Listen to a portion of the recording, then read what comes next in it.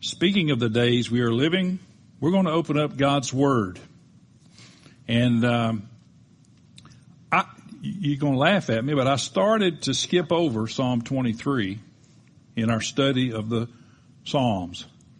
And then immediately, it was either myself or the Lord or both said, "How dare you? You can't do that." So in a moment, we're going to turn to Psalm 23 and take a look at that Psalm. I tell you, I'm frustrated, and here's why. In 2003, I did a series. A lot of you were here then. A bunch of you weren't. 2003, I did a series on this 23rd Psalm. It's so long ago, we only have it on cassette tape. I suppose if someone wanted a set, we could get some of these guys with a studio to convert those to CDs, and we could make some copies. There are 6 verses, as you probably well know, of Psalm 23, and so I taught 6 Sundays, and even my Bay County, Florida math tells me that that's 1 verse for every Sunday. And so I did 6 teachings to cover all 6 verses. Then in 2011, which is 9 years ago, in my Kernels of Truth series, I took 6 issues of the Kernels of Truth, and once again, each issue dealt with 1 verse.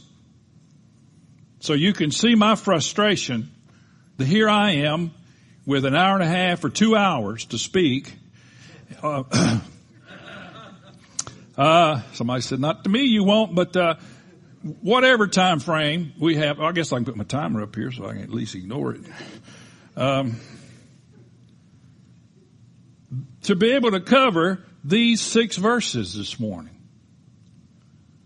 And then I felt like the Lord gave me a reprieve, and he said, "How about just doing 3 today and 3 next week?" That's still a challenge, but it made it more doable. Now, when I did the series in 2003, and when I did the Kernels of Truth in 2011, I used as my resource a book entitled "A Shepherd Looks at Psalm 23." Did I have a picture of that cover, William? Yeah, well, I don't know if you can see it or not. Well, maybe you can. I think at the top it said, what does it say? Over 1 million copies sold? Anyway, still in print, is the point. A lot of the material that you'll hear today and next Sunday, and some of the quotes will come from that book. So I want to give Philip Keller, who is now residing in heaven, the credit due. He died in 1997 at the age of 77. But he himself was a shepherd. He earned he wasn't always a shepherd, but he earned his living for 8 years in Africa as a shepherd. So he writes from the standpoint of someone who knows sheep and shepherding from firsthand knowledge. And so you might do well to get you a copy of that book and read it. It's a very easy read, and it's very informative. The depth of his book is why I could take one Sunday and do 1 verse of teaching. But we're not going to try to do that today. We're going to try to be a little more brief. But as we'll see when we read in just a moment, the primary subject matter that we're talking about today is stated in the first 5 words of this psalm. So if you haven't turned already, if you would do so, and if you would stand with me while we read the scriptures, and if I would bad when you got to put glasses on to read a giant print Bible, but I'm going to do it anyway. By the way, often this psalm is reserved for reading at funerals, and certainly nothing wrong with that. But I would encourage us to not limit it to that. There's a wealth of material here for us. He says, "The Lord is my shepherd, I shall not want. And he makes me lie down in green pastures, and he leads me beside still waters. He restores my soul, and he leads me in paths of righteousness for his name's sake. And even though I walk through the valley of the shadow of death, I will fear no evil, for you are with me, your rod and your staff, they comfort me. And you prepare a table before me in the presence of my enemies, and you anoint my head with oil. My cup overflows. And surely goodness and mercy shall follow me all the days of my life, and I shall dwell in the house of the Lord forever. You can be seated. We just read that the goodness of God is running after me. David said, goodness and mercy shall follow me all the days of my life. And of course, next Sunday, we will deal with the last 3 verses. As I said, the first 5 words of this psalm give us the content of the psalm, give us the topic and the subject matter. In the days that we live in, listen, saints, in the days that we live in the hour that we live, when all of the issues that are on the front page of the news, I don't look at newspapers, I don't watch the news, but I do look at on news sites online, mostly on my iPad. That's enough to make you want to go find a hole to crawl in sometimes. When I opened up my iPad this morning, opened up a news site, and the first thing I saw was last night we had rioting and killing and looting. We even had a situation where some folks were together and one of their own killed some of their own by accident during one of their whatever you label it, what you care. And you can eat, when you see that, listen, when you see that, you can have one of 2 responses. You can either say, those miscreants got what they deserved, those bunch of rabble-rouser thugs, you can go, you carry on, or you can say, the problem that I see in that picture is that they do not know the Lord is their shepherd. They do not have the Lord as their shepherd. Not because the Lord is running from them, because we know the Lord is running to them, but because for whatever reason they have not found the peace and the hope that you have and I have, because the Lord is my shepherd. It's almost as if David is saying, the Lord is my shepherd. And just for a moment, you can be an only child. Just for a moment, you can think in terms of the Lord God who created the universe, who made heaven and earth. The Lord God is your shepherd. Now, we know He's all our shepherds, but for right now, be an only child. He's your shepherd. What would you do? How would you go through life without God as your shepherd? And the people you see in the news, many of them are doing that. And you can either get mad at them, or you can say bad things about them, or you can say, Lord, bring them into your kingdom. Lord, save them. Give them hope and peace. Let me tell you, if people have internal hope and people have internal peace, they're not out in the streets destroying things and killing people. I say that because when I said to you like this with my finger pointing, I had 3 pointing back at me. This is not I got it all together and you need to figure out how to do it too. This is we all need to have the right response.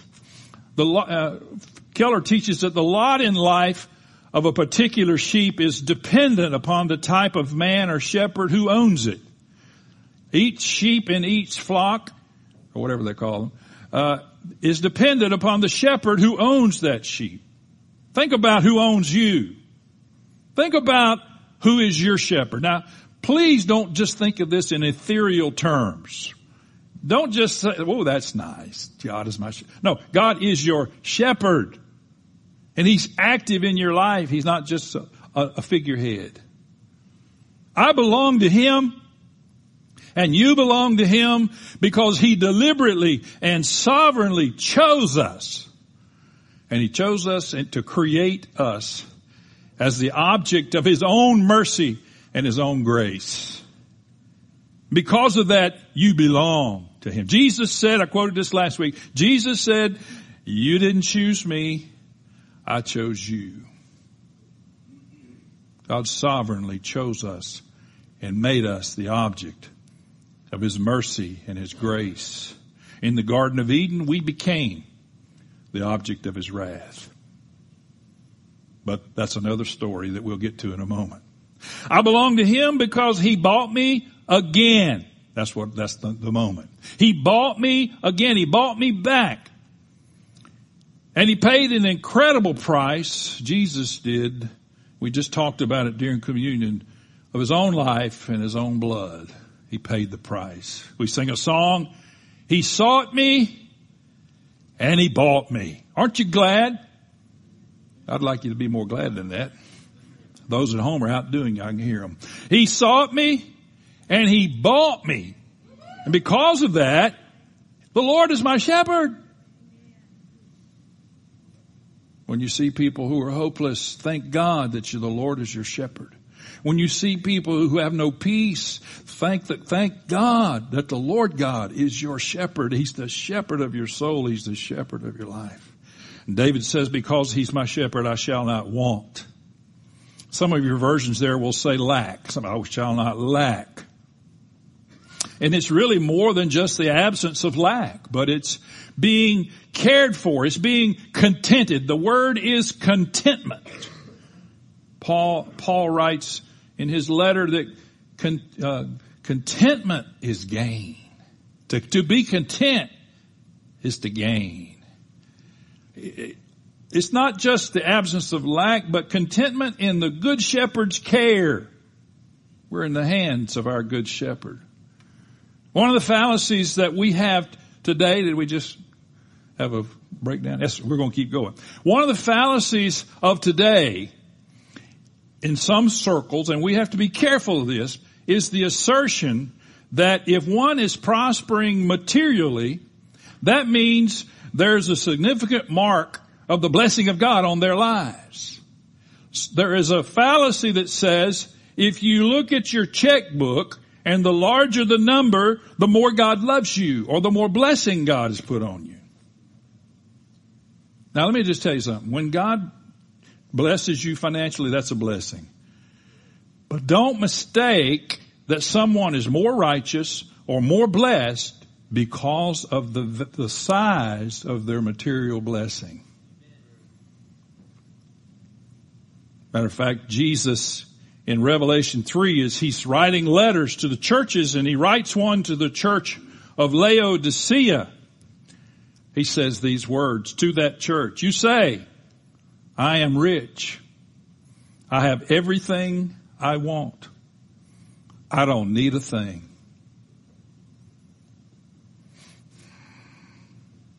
And you don't realize that you are wretched and miserable and poor and blind and naked.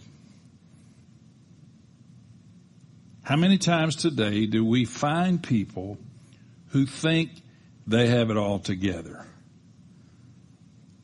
My wife and I are watching a show. I think we can recommend it. If not, sue me. It's called Poldark. How many of you watched the series Poldark? There's one. I see that hand. Okay, we need to get 2, 3. Okay, we need to get some more people saved. Anyway, no. But there's one scene in this show where a young man is having church and he's trying to get his sister to save her soul, and she says to him, I appreciate what you're doing, but I've got all I need in myself. And you hate it because she's one of the main characters in the show and you want to like her. But she said, I got all I need in myself. How many times, even Christians, how many times do we as Christians get to that place? I call you if I need you, Lord. Well, yeah, I'll call you if I need you. I need thee every hour. I need him all the time. And Jesus is saying to the church of Laodicea, because you think you have everything and because you don't need a thing, I'm telling you that you're wretched and you're miserable and you're poor and you're blind and you're naked and you don't even know it. Be content. I must be able and you must be able to say that we are completely satisfied with God's management of our lives. We have to be able to be content to say whatever he does with me and however he leads me and whatever he performs in my life, I've got to be able to say that I am content with that. I shall not want. I shall not lack. And we ask ourselves the question, well actually let's go back to Philippians 4. Paul says these words. I have learned to be content in whatever. Everybody say whatever. Those of you at home say whatever. Okay, I heard you. I have learned to be content in whatever circumstances I am. I know how to get along with humble means, and I also know how to live in prosperity. Can we do that? Can we Americans do that? Can we in the Western world claim that we can learn how to live with humble means and also to live in prosperity? Can we be content in whatever the circumstance of, whatever the station of our life? Can we be content? The question is, am I content with God's provision of grace to me? Do I constantly seek satisfaction from external sources? Oh, don't answer that. Because we all, at times, seek satisfaction, fulfillment from external sources. If I could just buy that one thing, if I could just buy that two things, if I could just get one more, if I could get her, and if I could get him, they could, all of those things, we think that it will give us fulfillment and satisfaction. And the worst thing to watch is someone who thinks that, and they continue, they get stuff and they get things and they get people, and then they're not happy and they get more stuff and more things and more people, and then they're not fulfilled and they get more, and it's never ending. Can I tell you that the lust of the flesh, listen, the lust of your flesh can, everybody say never be satisfied. You can never do enough to satisfy the lust of your flesh. It just can't happen. So we proclaim the Lord is my shepherd, and because of that, I shall not want. I shall be contented. I shall not lack. Aren't you glad you have a shepherd that you can be content with and content in? Again, this is not in theory. This is in everyday life. If you're not having a connecting, vocal, vibrant conversation and relationship with God, then you need to start. Yes, amen. He's real. He's the real God. He's available. He talks to us through His Holy Spirit and in the still small voice. He reveals Himself to us, and we can walk with Him and talk with Him. And if we're not, we're missing out, because He makes me to lie down in green pastures. He brings me to green pastures. There is, saints, there is available to us an ongoing, fresh, and renewing relationship with God. Relationship with God should never grow stale. The reason your relationship with God grows stale is because you stop communicating with Him. You stop praying. You stop praising Him. It's interesting when He says there in that verse that He makes me lie down in green pastures. The word there, and some of your margins will say this, is really tender grass or new grass. Now that's a good style of music too, new grass music, but that's another topic. New grass.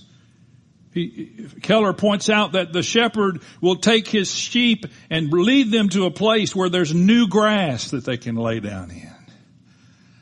Now listen carefully as I tell you this. If I'm still clamoring and craving, listen, if I'm still clamoring and craving, I will not be able to lie down. I'll not be able, because I think to myself, if I lay down, I won't get what I want. If I lay down, I won't get what I'm asking for. I got to keep clamoring. I got to keep craving. And He says He causes us to lay down in new grass. Keller says in his book that there are four requirements for a sheep to be able to lie down For the sake of time, I'm going to deal with two. And the first one is that we must have freedom from fear. To be able to lie down calmly, we must have freedom from fear. I'll deal with this more next week. But saints, we cannot, so everybody say cannot, we cannot be governed by fear.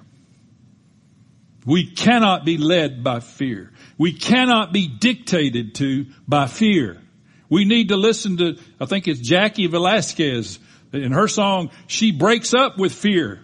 We need to have a breakup. It's called the breakup song, by the way. We need to have a breakup with fear, some of us, because we let fear dictate what we do, what we don't do, where we go, where we don't go.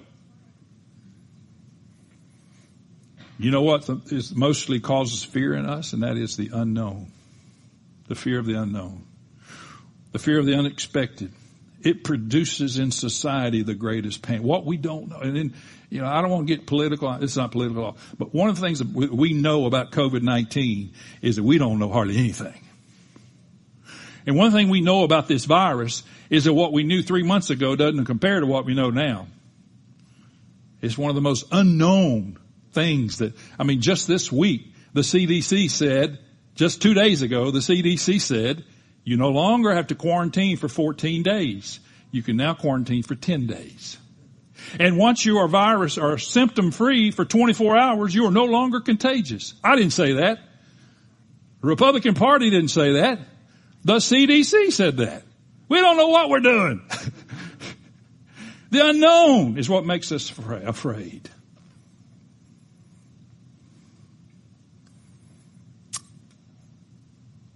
But Solomon writes in Proverbs, when you lie down, you will not be afraid. When you lie down, your sleep will be sweet. Do not be afraid of sudden fear. I got to be able to lie down. I don't mean physically. Obviously, I do that every night. I laid down the other night and we turned the lights out after I watched the Andy Griffith show. And I told my wife, I said, it's my favorite time of day. She said, mine too. We turn out the lights, we go to sleep. After watching the Andy Griffith show. Every night. But in your soul, you got to be able to lie down. If you can't lie down, then you're restless. If you're restless, you don't know what's going to come. But if you're restless, you're not relating to God as your shepherd. Please relate to God as your shepherd. The other thing he says in his book is that the sheep must have freedom from the fear of hunger, the fear of not getting enough to eat. Now, a dumb sheep, and I'm not talking about people are dumb, don't carry that analogy, but a real sheep is dumb. I mean, if one sheep jumps off the side of the cliff, guess what the rest of them are going to do? Follow him because they're dumb. And they think there may be food 20 feet away, but they think they're about to starve. And he said, you can't allow sheep to be in a place where they're afraid that they're going to get hungry, and you provide. Ezekiel, the Lord speaking, he said, interesting what Rob said during communion, I will feed them with good pasture. And on the mountain heights of Israel shall be their grazing land. There they shall lie down in good grazing land. And on rich pasture they shall feed on the mountains of Israel. Isaiah, speaking of God, said it this way. He will feed his flock like a shepherd. He will gather the lambs with his arm and carry them in his bosom and gently lead those who are with young. He will feed us like a shepherd. Now, when you see that word feed in the Hebrew, naturally we think that means he's going to grab a morsel of food and go over there and put it in the sheep's mouth or put it on the ground where the sheep can eat it, and that's part of it. But it's more than that. It really is to tend. It's to shepherd. It's really a word for shepherd. It's to cause the herd to graze. My favorite definition there is that it has to do with tending and caring for one's animals, particularly by providing them with good pasture. Oh, Lord help me. God provides us with good pasture to graze. Just like the sheep, no one's going to force you to graze. Okay. And by the way, many times God uses people to minister his shepherding. Watch this verse, Jeremiah 3. Then I will give you shepherds after my own heart who will feed you on knowledge and understanding. I said, Lord, why is it that I have had, my wife and my family, why is it that we've had the fortune these many years, we've had the fortune to sit under some of the finest teaching and preaching that can ever be done in the world? Why? Well, I get no answer to that except my answer is I'm grateful that I've had people in my life and still have people in my life that can minister the shepherding of God to me through his word, through teaching, through knowledge, through understanding. And that God always provides new pastures for grazing. Now listen carefully to this, through revelation. Now hear what I'm not saying. When I say we have new pastures for grazing through revelation, saints, there is no new revelation. There's only revelation that we haven't seen yet. God's not creating new revelation. He's the beginning and he is the end.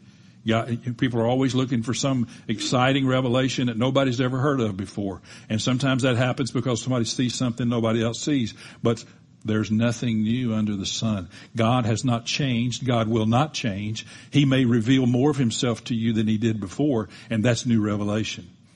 And if it's not backed up by this book, you disregard it. You ignore it.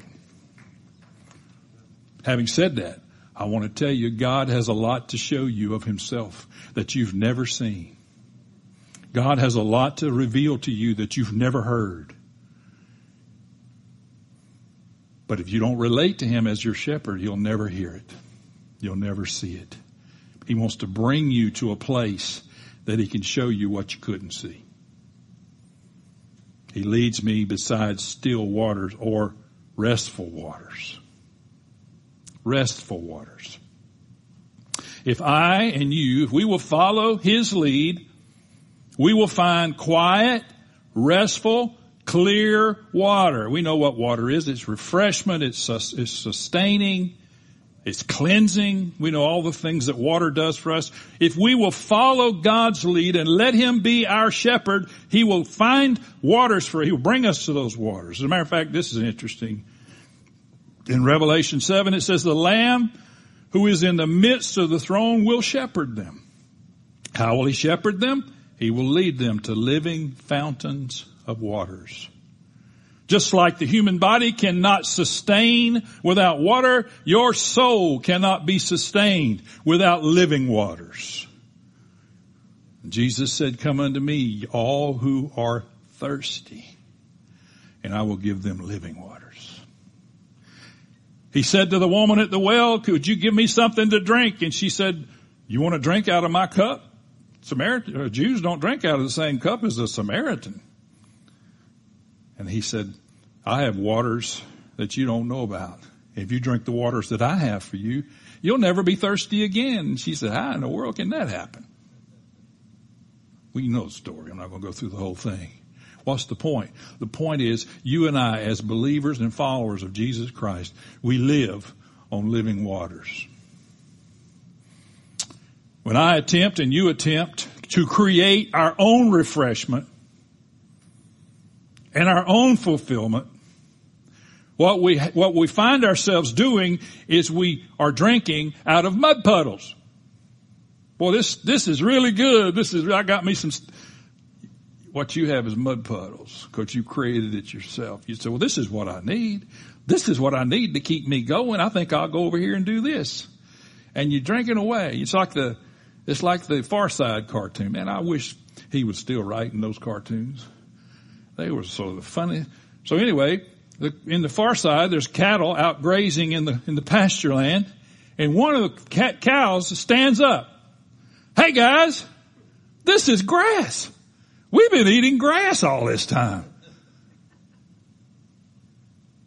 It takes sick humor like me to appreciate the far side. By the way, my favorite one is the boneless chicken farm. You ever seen the boneless chicken farm far side? It says the boneless chicken farm, and there's chickens just laying all over the place. Because if you don't have a vertebrae, you can't get up and walk. So they're laying on, anyway. I know I'm sick.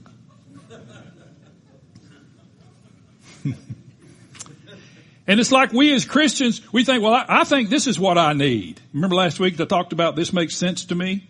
This makes sense to me. I think I'll do this. And we're going, man, this is great. Wait a minute. This is a mud puddle. God said I can have living water. You can have living water. Not only that, you must have living water. And it comes by the Holy Spirit. God proclaimed through Jeremiah, for my people have done two evil things.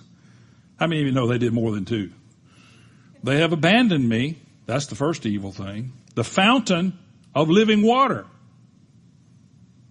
And they have dug for themselves cracked cisterns that can hold no water at all. Some of you have no idea what a cistern is. It's something that collects water. In some places they still use cisterns for their drinking water.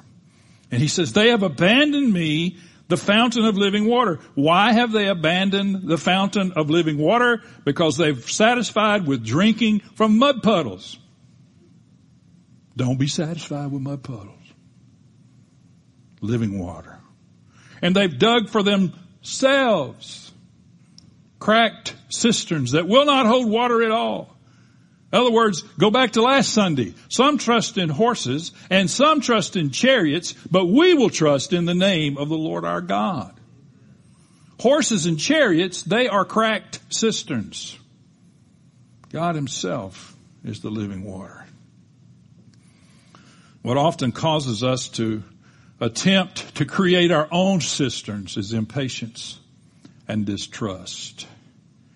God tells Abraham and Sarah, you're going to have a child, and he's going to be your inheritance. And they get impatient, and they produce Ishmael. And Ishmael and Isaac are still at war today. Why? Because he got impatient. He couldn't let God unfold the plan. He had to help God along to unfold the plan. He says, he restores my soul.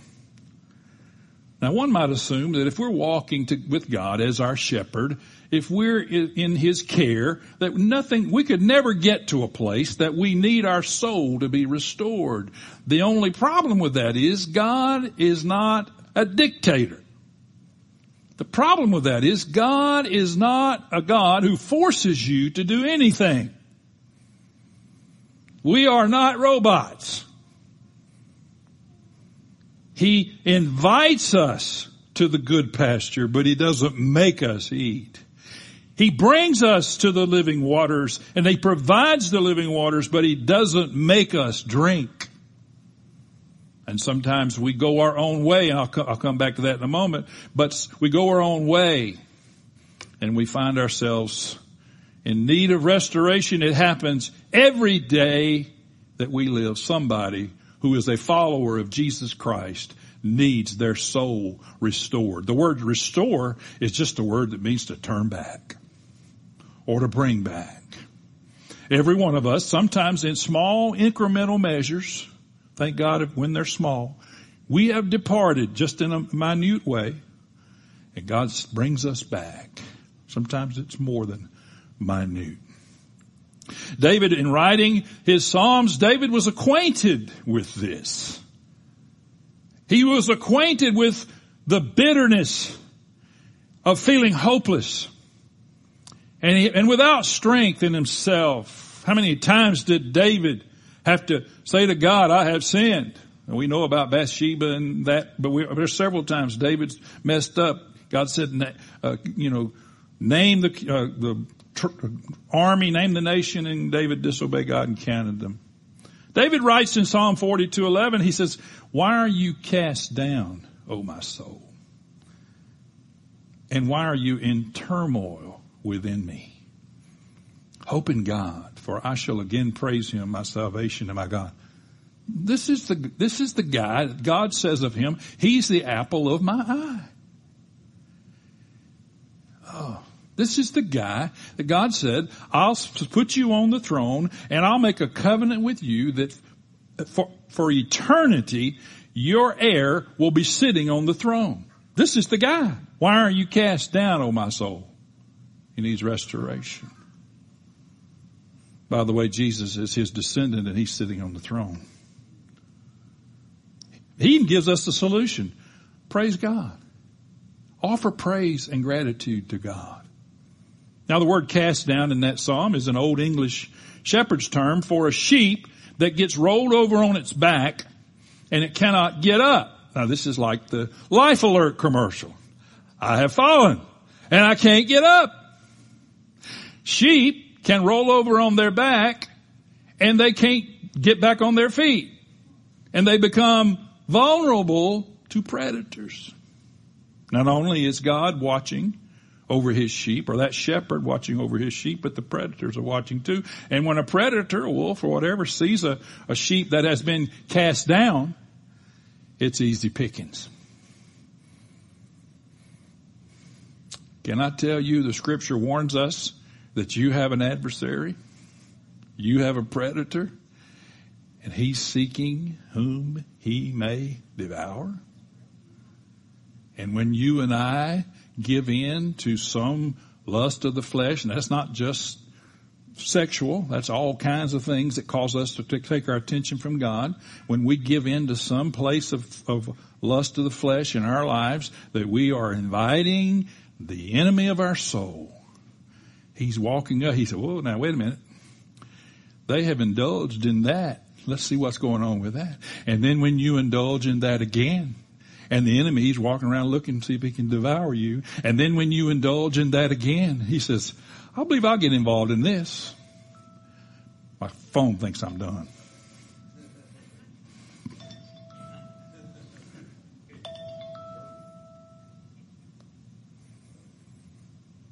But I'm not.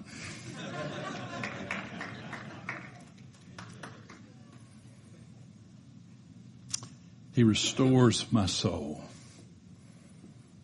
Reasons that we might be in need of restoration. I will pick it up a little bit.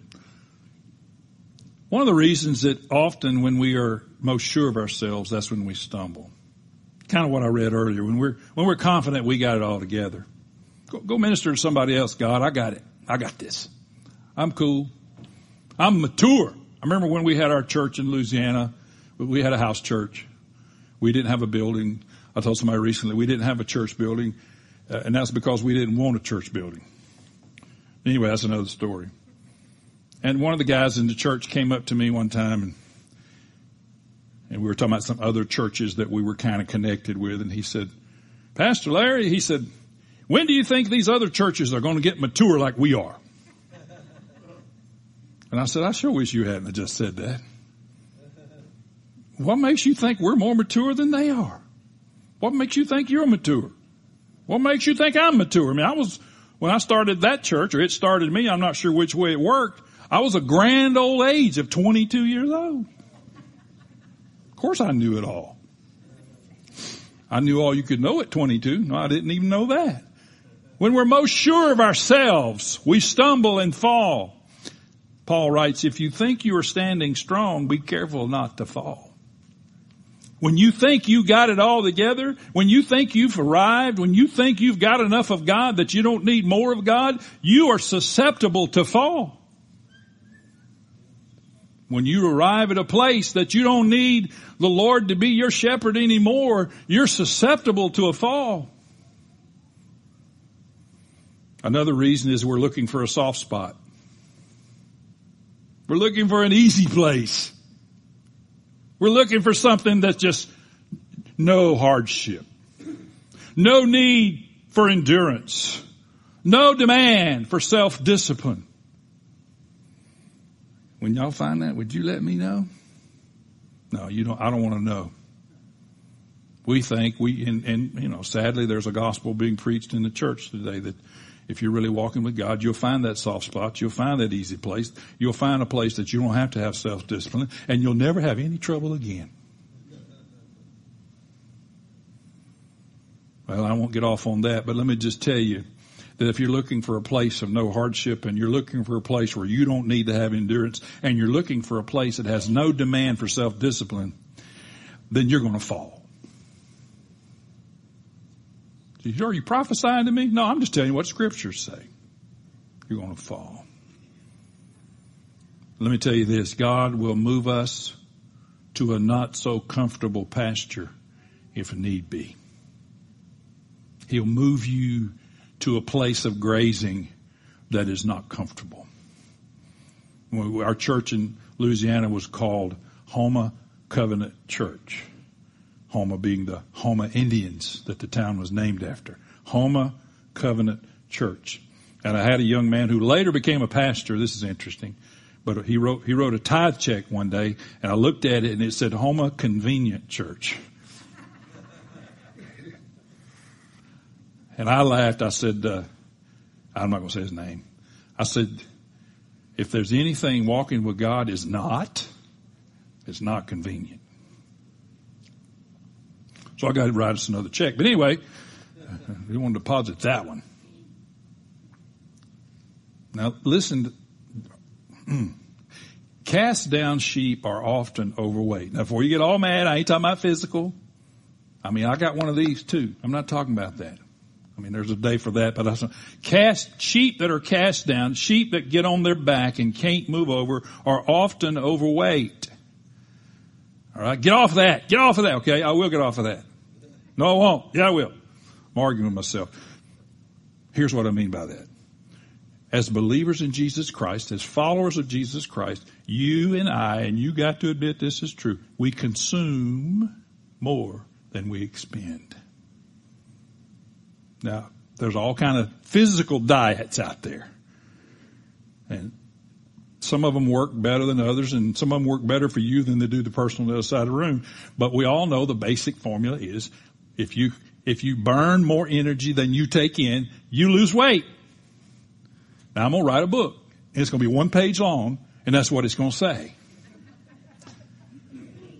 But let's go into the spiritual realm. As believers and followers of Jesus Christ, if you've been around any amount of time, you have consumed more than you expend. Now, you know it's true. You know you've heard teaching and preaching, and you've studied and you've fellowshiped with people, and you've taken in and taken in and taken in, and none of us, almost none of us, have given out more than we've taken in. So I declare you a fat sheep.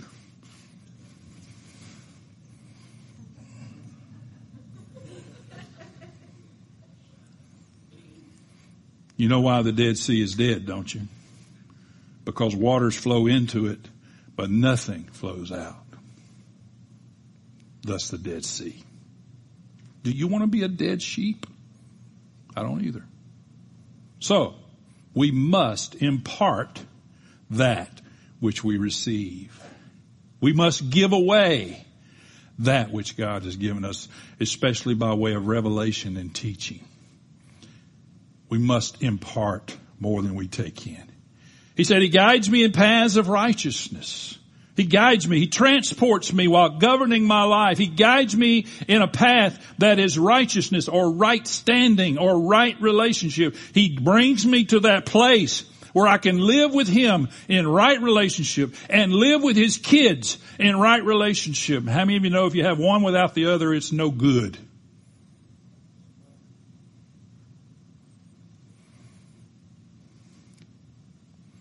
And this can only happen when we have allowed God to govern our lives. When we have submitted to Him as the governor, as the Lord, as the master of our life.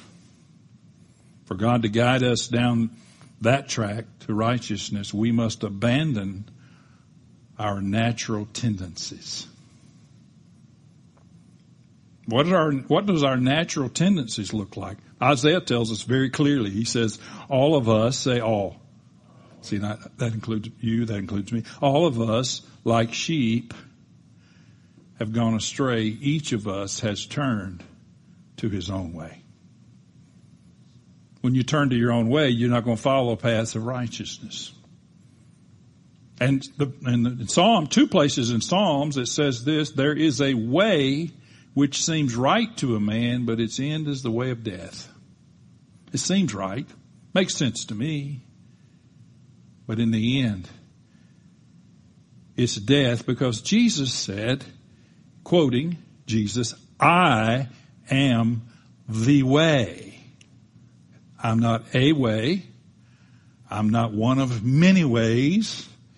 Jesus said, I am the way, the truth, and the life. No one can come to me except my Father which is in heaven draw him. I am the way. If we're going to be led and guided into paths of righteousness, we must recognize that he is the way. And finally, and briefly, he says in verse 3, for his name's sake. When I was in the 60s, there was a rock and roll song called What's It All About, Alfie? Some of you remember that. What's it all about? I'll tell you what else. It's all about bringing honor to the Lord's name. All of this, everything that we're talking about, these 3 verses, all of it is about bringing honor and glory to God's name. It's for his name's sake that we do all of this. It's for his name's sake that we walk with God as our shepherd. I've told you that when our boys were younger, I don't tell them this now mostly, I tell them when they're going out somewhere, I tell them, remember what your last name is. Just remember. Now I got grandkids, I'm telling it to them. Remember what your last name is. When you go out into culture, and I don't mean just physically, but when you're engaging with people in culture, remember what your last name is. Well, I know you say your last name is this and last name is that, but I want to tell you that you carry the name of God. It is written on your heart. You carry the name of God wherever you go. I was somewhere the other day, maybe Doug and I were together, maybe at a restaurant, and this old boy, which I've been seeing around here for years, he walks up to me and said, you a preacher, ain't you? And I said, well, yeah. Didn't know what I'd done. He said, I see your picture in the newspaper all the time and read your articles. I said, well, that's good. I thought to myself, once again, boy, you sure do need to behave when you're out in public. Not just that I represent God and the name of God, but I represent you. I never want to put you in a bad light because of something I did stupid. I pray that all my stupid stuff are done in private. Not always the case, but pray that it's all about honoring God's name. And all of us, you don't have to be the pastor for this, all of us, when we're engaging in our culture and in our society, we need to remember what our last name is. And whatever your last name is, put God Almighty right after that. Your shepherd. The Lord is my shepherd. And if he is my shepherd, then I want to bring honor to his name. We will continue next week with the last 3 verses of this psalm. Stand with me. Lord Jesus, I thank you for your servant David. I thank you that he is a symbol of one who was definitely not perfect. That he was definitely a man who gives us hope because he teaches us that failure is not final. But you restored his soul, and you can restore ours. Lord God, by your Holy Spirit, help us to live in this psalm. Help us to live where this psalm teaches and preaches. And bring us along and be our shepherd. And we will declare that the Lord is my shepherd, and because of that, we don't lack. And we will be content. And we will walk in your goodness. And we will allow you to restore our soul. We will allow you to bring us to new grass and to still waters. And in the midst of a tumultuous day in our country and in our world, in the midst of that we could be beside still waters, restful waters, and we could rest in you, Lord God. I pray for every person under the sound of my voice that you would give them an overabundance of peace and hope, mercy and grace, and every other aspect and virtue that you offer that each one of us need. Let us continue to bring honor and glory to your name. And I pray in your name. And all God's people said, amen.